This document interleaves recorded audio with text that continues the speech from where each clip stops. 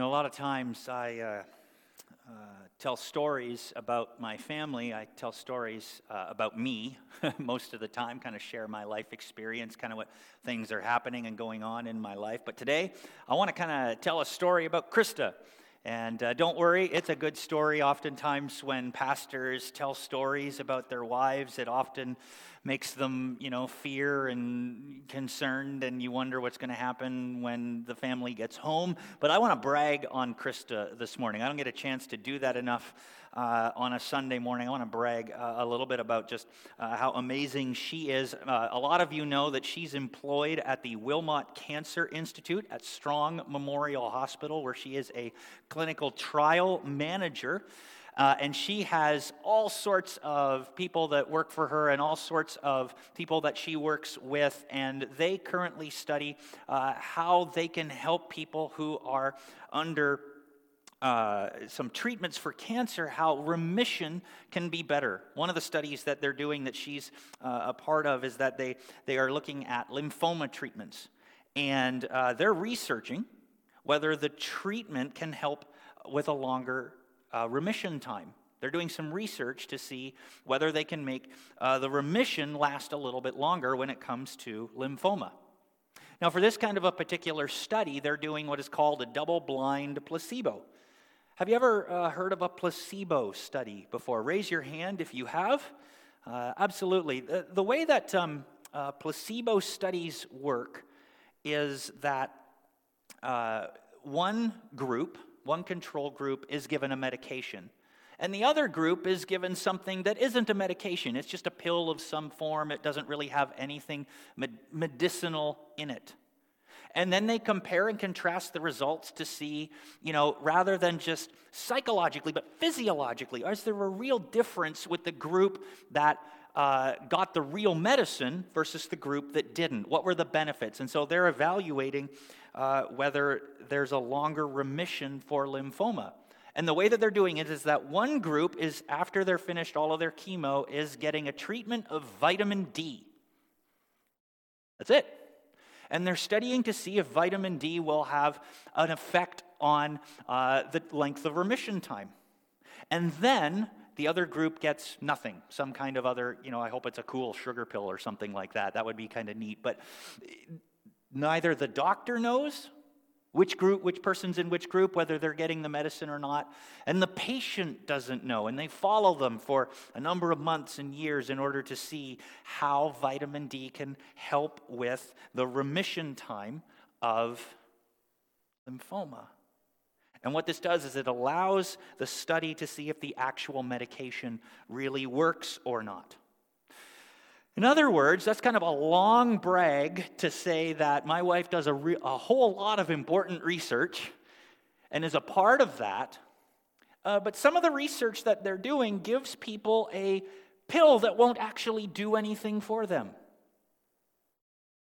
That's how the research works. That's how placebos work. Placebos have no therapeutic effect. And so this study allows them to determine if the real medicine is making a difference. This is important for us as Christians, not because, you may have to one day face, cancer in your family. That's not my point. But I bring this up because of what we've been talking about over the last few weeks. The nature of faith in Jesus Christ. That we have a God who is all-powerful, and that Jesus is God, very God, and that the power of His Word has power over the natural world, the supernatural world. And this power is available to you. And this power is activated to you and in you through faith in Jesus Christ, through having faith that He can do what He says He's going to do, that He is who He is, and that He is going to do what He says He's going to do. And that the fast track to faith, to deep faith, is to serve. It's to get into environments and situations where God pushes you into the deep end of the pool, where you come to the end of your rope so quickly and you wonder, how on earth could I ever do what God is asking me to do? And we learned that It was God who was going to do all the work in the first place. We have to bring what we have to him. So in light of that, how do we know that our faith is working? Is it when God shows up in power, or is it something more? I think when it comes to the development of our faith and the growth of our faith, we need to know that there will be times, you and I need to understand this, that there's real medicine and there's placebo medicines for growing our faith.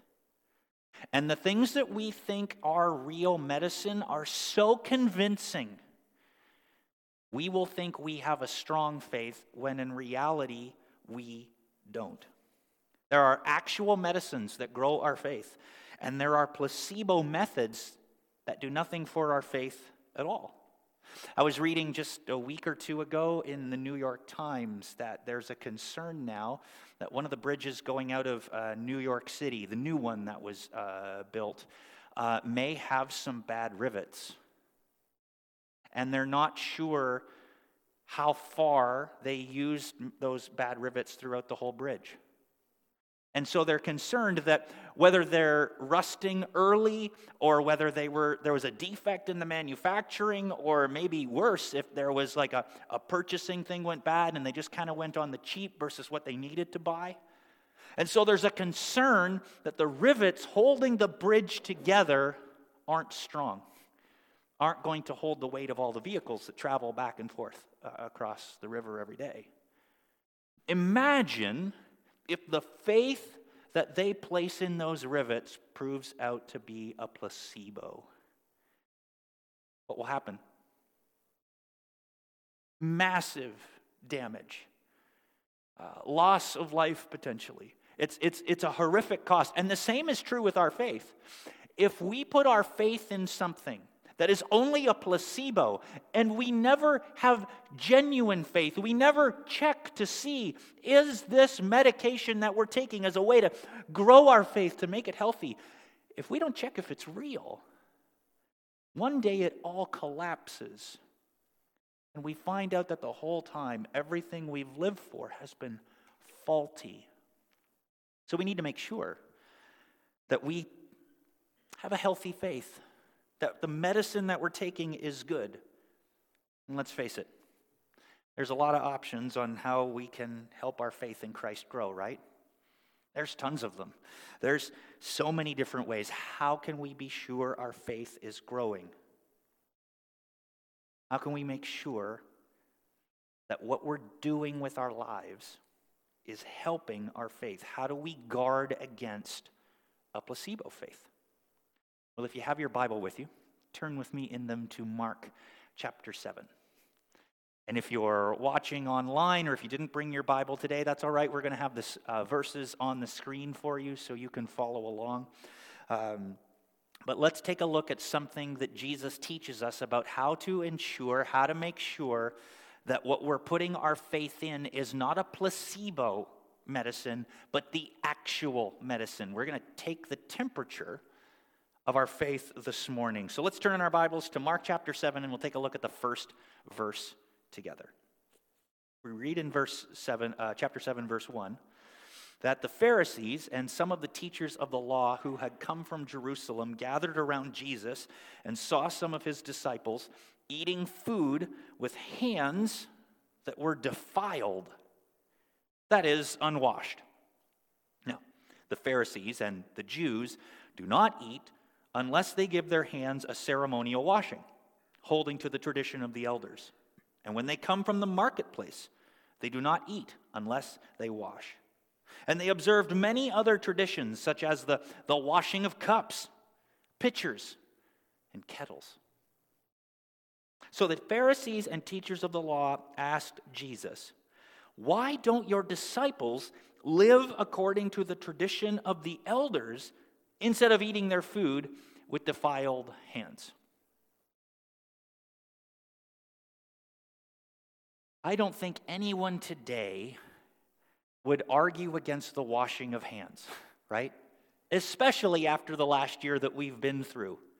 We have sung happy birthday to ourselves twice over and over and over and over and over again, that now when someone says, hey, it's our birthday, and someone says we should sing happy birthday, you immediately have this inward response that just says, no, I'm sick of that song. It's so awful.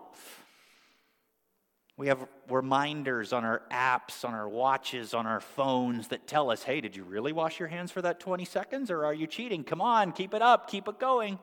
We understand the point of having clean hands when it goes to eat. We understand that well, but that's not quite what they were doing back in Jesus' day.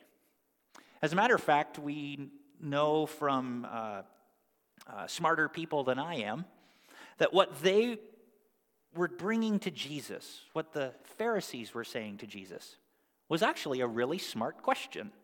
This is a legitimate, why aren't they doing this? This is a common sense practice. And let me tell you why. This was a long established practice. This was something that had seen generations of people go through, and it had been a helpful thing for all of those generations. It was based in two areas of theology. The one was that this was the practice of the priests. This was the practice of the Levites. This is what Aaron and his sons would do back when they first instituted the temple.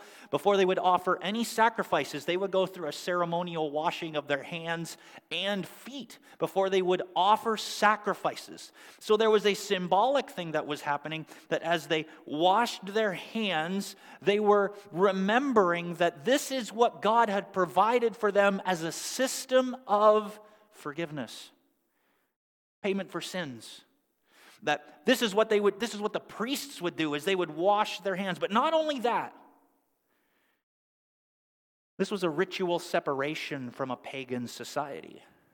This was a sign that said, remember who we are and remember who we are to the world. This is something that you and I are to do. This is not just something that's for priests. This is something that's helpful for everyone. Because it's a demonstration that, hey, listen, I'm not sure where that food came from. I'm not sure how it got to the marketplace. Not a sanitary issue, but a worship issue. That this may have been offered to some other god or some other pagan believer. And so by washing their hands, they were distancing themselves from that practice, from that pagan ritual, and saying, no, as we wash our hands, let's remember that we are the people of God and that we have a witness to the world. This was an act of worship. This was an act of witness. And the reason they did that, the reason especially they did that with food from the marketplace, was because they associated that, since it came from a bad place, where bad things happened, that they needed to distance themselves from that. They needed to be holy, right?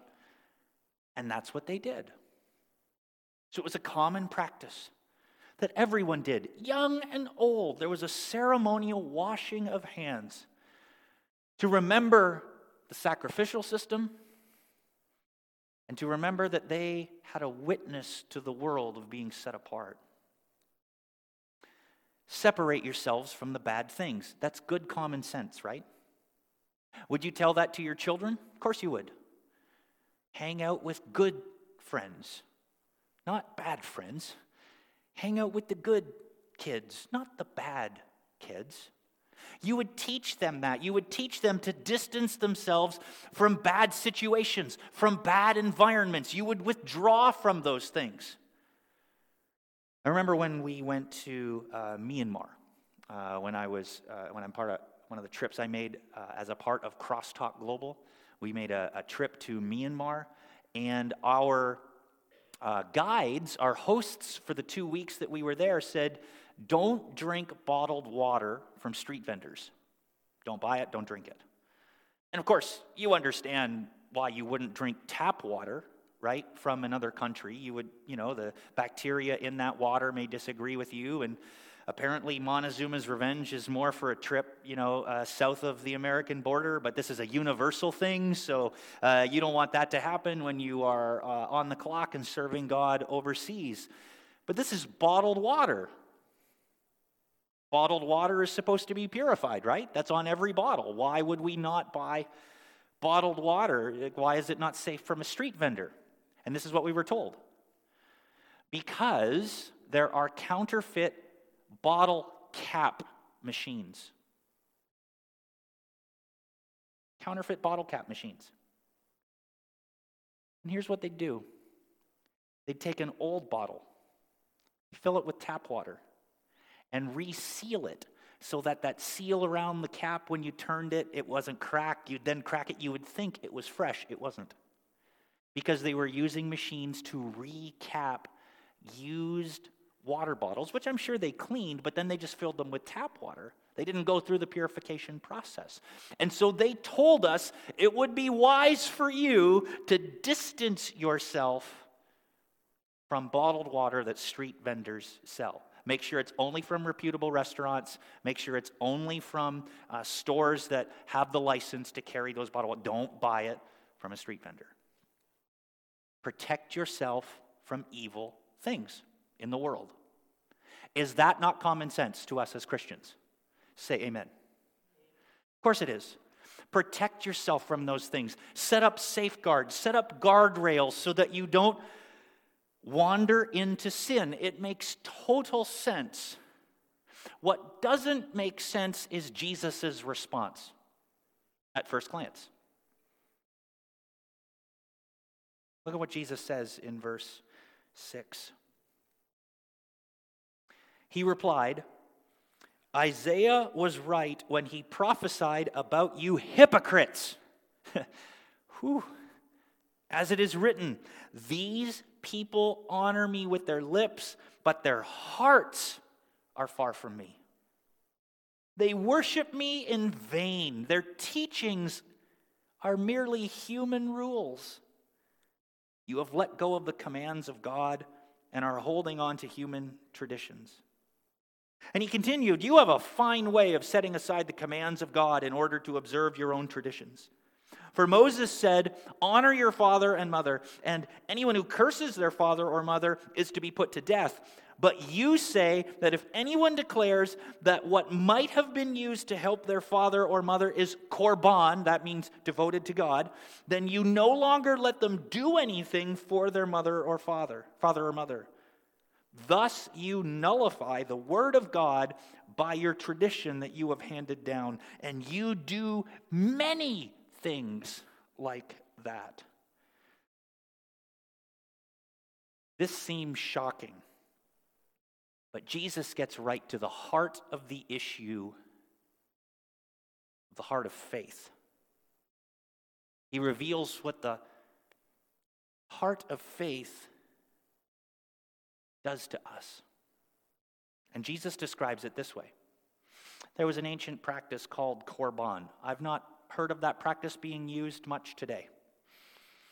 Not many people say, oh, that gift is korban. It's dedicated to the Lord and it cannot be touched. But back then, people could declare that property, that resources, that land could be used only for God's purposes, which went into the back pocket of the Pharisees and the teachers of the law. This was in their realm of purview. This is giving a gift to the Lord. It comes into what was the church at that time, and they would have then had control over that gift, much like we see that today. Once you give a gift to your local church, then that belongs to the local church. But here's what they did with that. They said that an oath given to God for those gifts could not then be used if a need developed in their own family. They could not change their mind. We don't have that rule today. People can change their mind up to the point where they give the gift. But they were saying that if they've made an oath,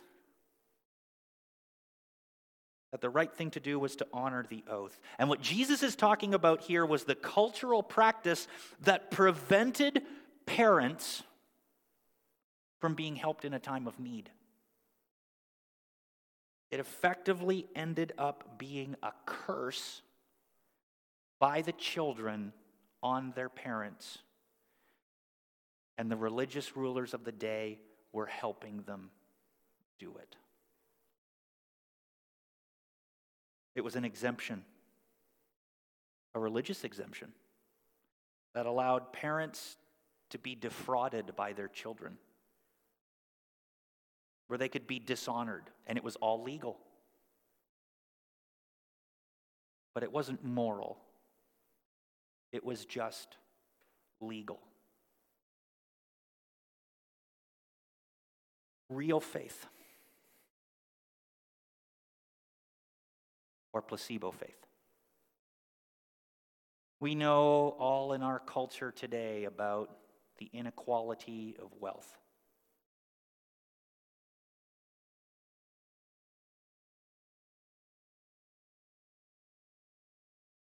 And we've seen that businesses have every legal right to pay whatever they can get away with paying. And we don't often see that used as a way to help their employees, do we? As a matter of fact, some of the major discussions in our world today are about what we would call the 1%. When there are so many who are struggling. Businesses buy other businesses, close down areas, put people out of work, don't pay them a living wage, let alone a minimum wage. They look for ways to cut costs by cutting what their employees might gain. This is common practice. You might see a place that says this is what the industry standard is for a person in your line of work, regardless of whether that standard provides you with a living wage in the area in which you live. All legal. But is it moral? That's what Jesus is talking about here. And what he's saying is, real faith deals with the heart. Placebo faith deals with habits. Real faith is all about the heart. Placebo faith is all about habits. The Pharisees, he challenged them, and harshly, because they had a placebo faith and were giving other people the opportunity to have a placebo faith. It was all external, but nothing internal was happening.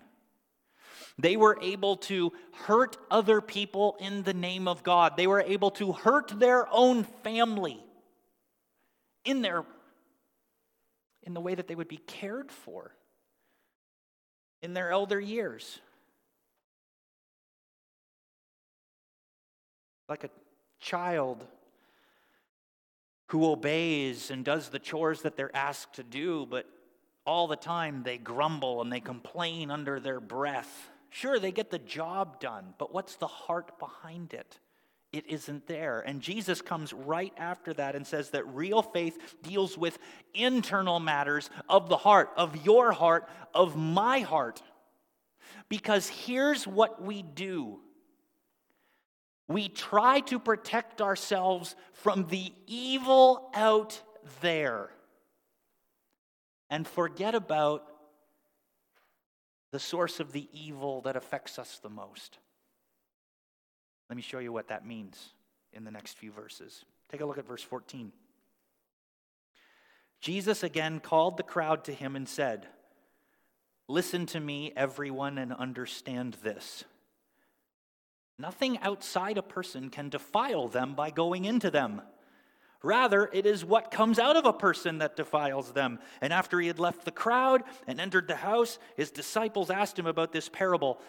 "Are you so dull?" he asked. "Don't you see that nothing that enters a person from the outside can defile them? For it doesn't go into their heart, but into their stomach and then out of the body." And in saying this, Jesus declared all foods clean. And he went on, "What comes out of a person is what defiles them. For it is from within, out of a person's heart, that evil thoughts come. Sexual immorality, theft, murder, adultery, greed, malice, deceit, lewdness, envy, slander, arrogance, and folly. All these evils come from inside and defile a person. The heart of faith is your heart. And we spend a lot of time saying, look at all of the evil that's out there. And, well, my experience is, both personally and professionally, is that I really wouldn't want to spend a whole lot of time looking at the evil in here, in my own heart. I want to look for the evil that's out there. I want to look for the society, the problems in society that other people's hearts are causing, and not focus on mine. First of all, my heart can't be that bad, right? It's really the things that are out there. Those are the things that make me evil, right? And Jesus says that's not true at all. You can eat anything you want, as long as it's food. And it's good. You can eat that and enjoy that. But once your body processes that, what does it become? Waste. It's excrement. It becomes unedible. You can't eat that. When you're done with your food, you visit the bathroom and there it goes. It has no purpose, no value. And Jesus says, that's your heart. You can take anything that's out in the world, good things, and you and I can make it evil. And it's the natural thing that we do. You know, there used to be a saying in church, a turn of phrase that was really popular in the church when I was growing up. It was garbage in, garbage out. Have you heard of that? If you grew up in church, do you remember that statement being kind of tossed around? Oh, it was super popular. Like Christian bands were making songs about it, and it was a reference to how computers just starting to become popular as personal home computers. People were just starting to buy them to put them in the home. Computers have a nature that they can only produce what they're programmed to produce, right? So whatever code you give them, whatever program you run on them, that's the program that will be produced. That's the program that will run. That's what's output. If you put garbage into a computer, guess what you will get out of it? If you get garbage code, what do you get? Garbage results. And the turn of phrase was used as a way to say, this is your life. If you put garbage into your life, you will produce garbage. And Jesus says, actually, that's not true at all. You can produce garbage all by yourself. You don't need help.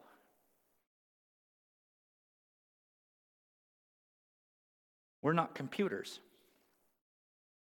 We're able to produce garbage and filth on our own because that's what we desire. We're not computers. We're producers.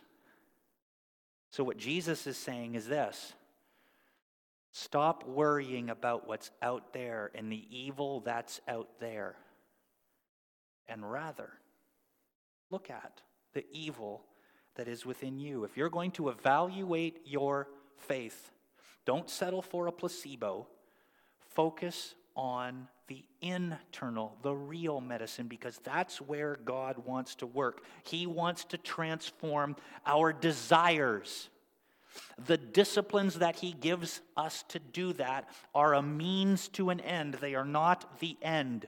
God is interested in changing our heart's desires, our heart's devotions, not our habits.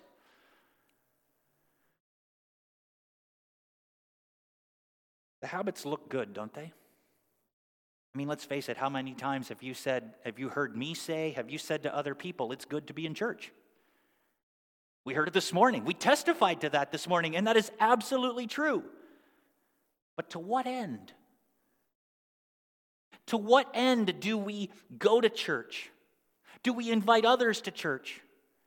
Do we give to church?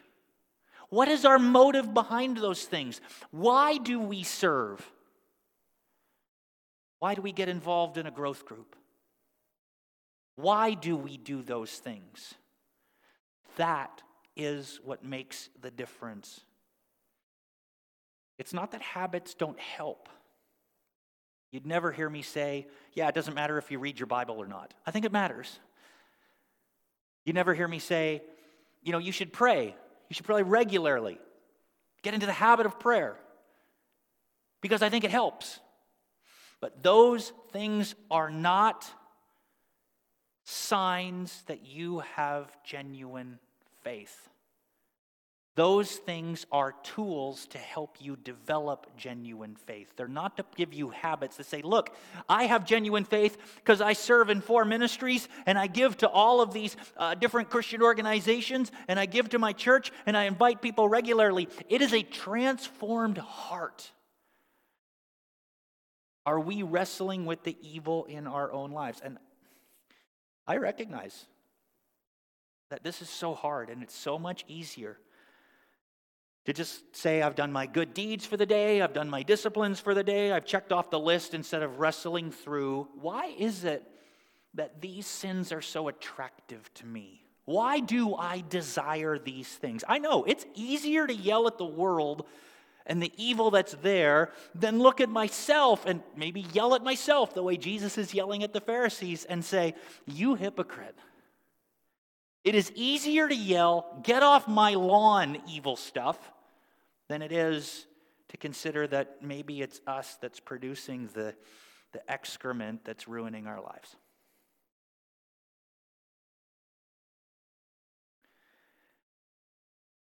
I avoid this sin is not what Jesus is after. I didn't do bad things is not what Jesus is after. What he's after is, so why is this sin so attractive to you in the first place?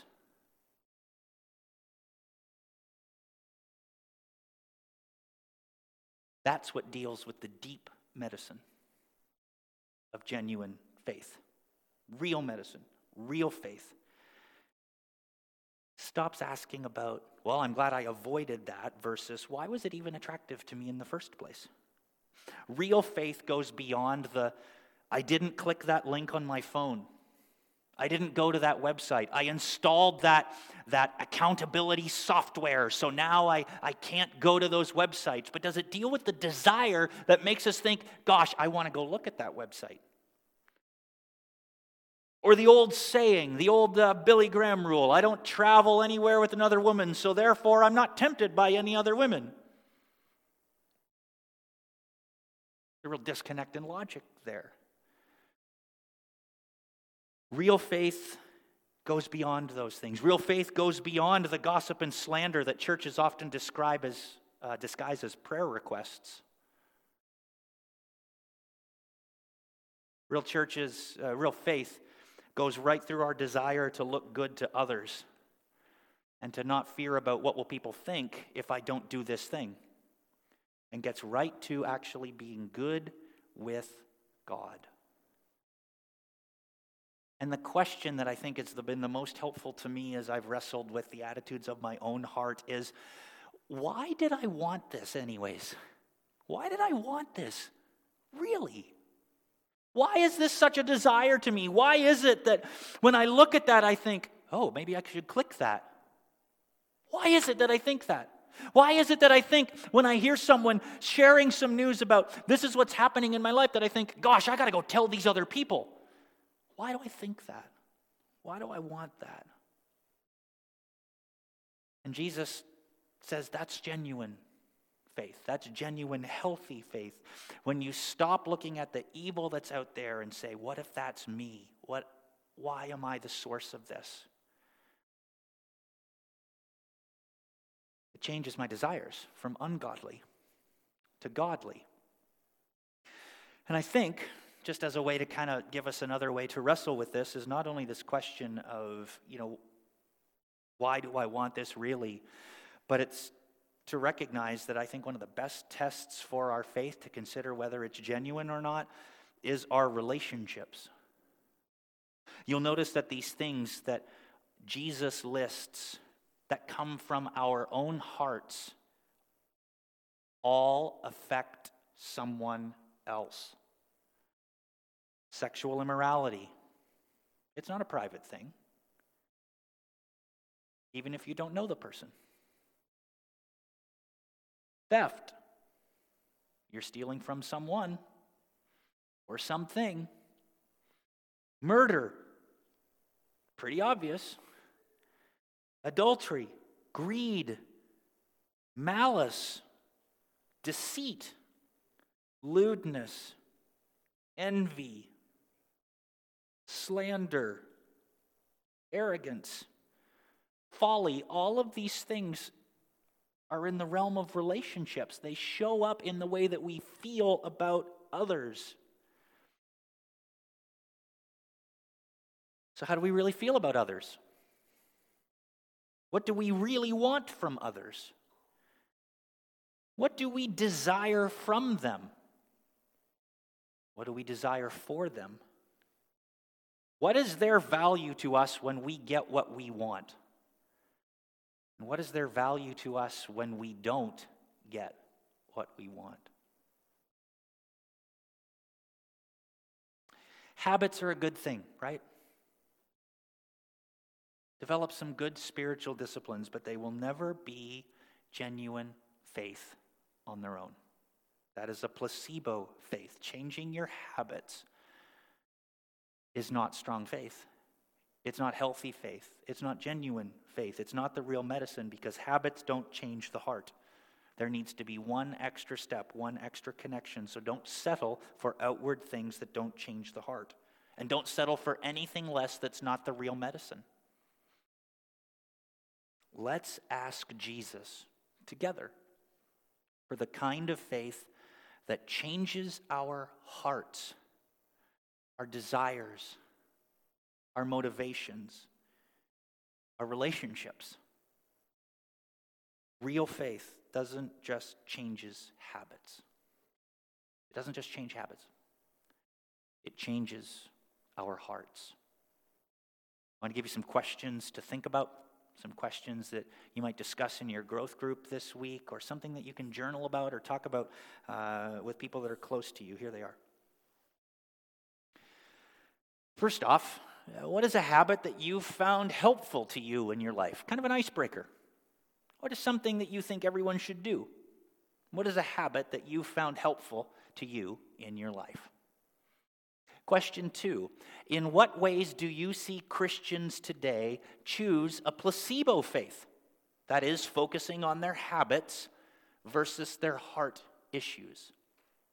And if you really want to go deep with this is kind of an option. You can go to the personal part of this question, and that is, in what ways do you choose a placebo faith? For example, if you were to ask yourself, why do I want this really? About your religious habits and practices, what does that reveal about your desires? And the third question, what are some ways to help us have the kind of faith that changes our heart? Real faith doesn't focus on the evil out there as much as it focuses on the evil in here. Real faith doesn't just change habits, it changes our hearts. With Jesus' help, you and I can be sure that we've not settled for a placebo, but that we're getting the real medicine our faith needs. Let's pray together. Jesus, I ask that you would speak now in this moment, that you would give us wisdom, help us to hear, not just with our ears, not just with our minds to agree, but that we would give you access to our hearts. And would you help us to see the motivations? Would you help us to see the desires that are there? And if they don't line up with the desires that you have, may you point those out to us. And would you help us to develop those attitudes? Do whatever you need to do in our lives Would you help us to stop focusing on the externals of faith, the habits of faith, which are great tools, but they are a means to an end. The end is we want our heart to be transformed by you, and so we offer our hearts to you for your sanctifying, for your transformation. Through the power of your word and the power of your Spirit, we pray this in Jesus' name. Amen.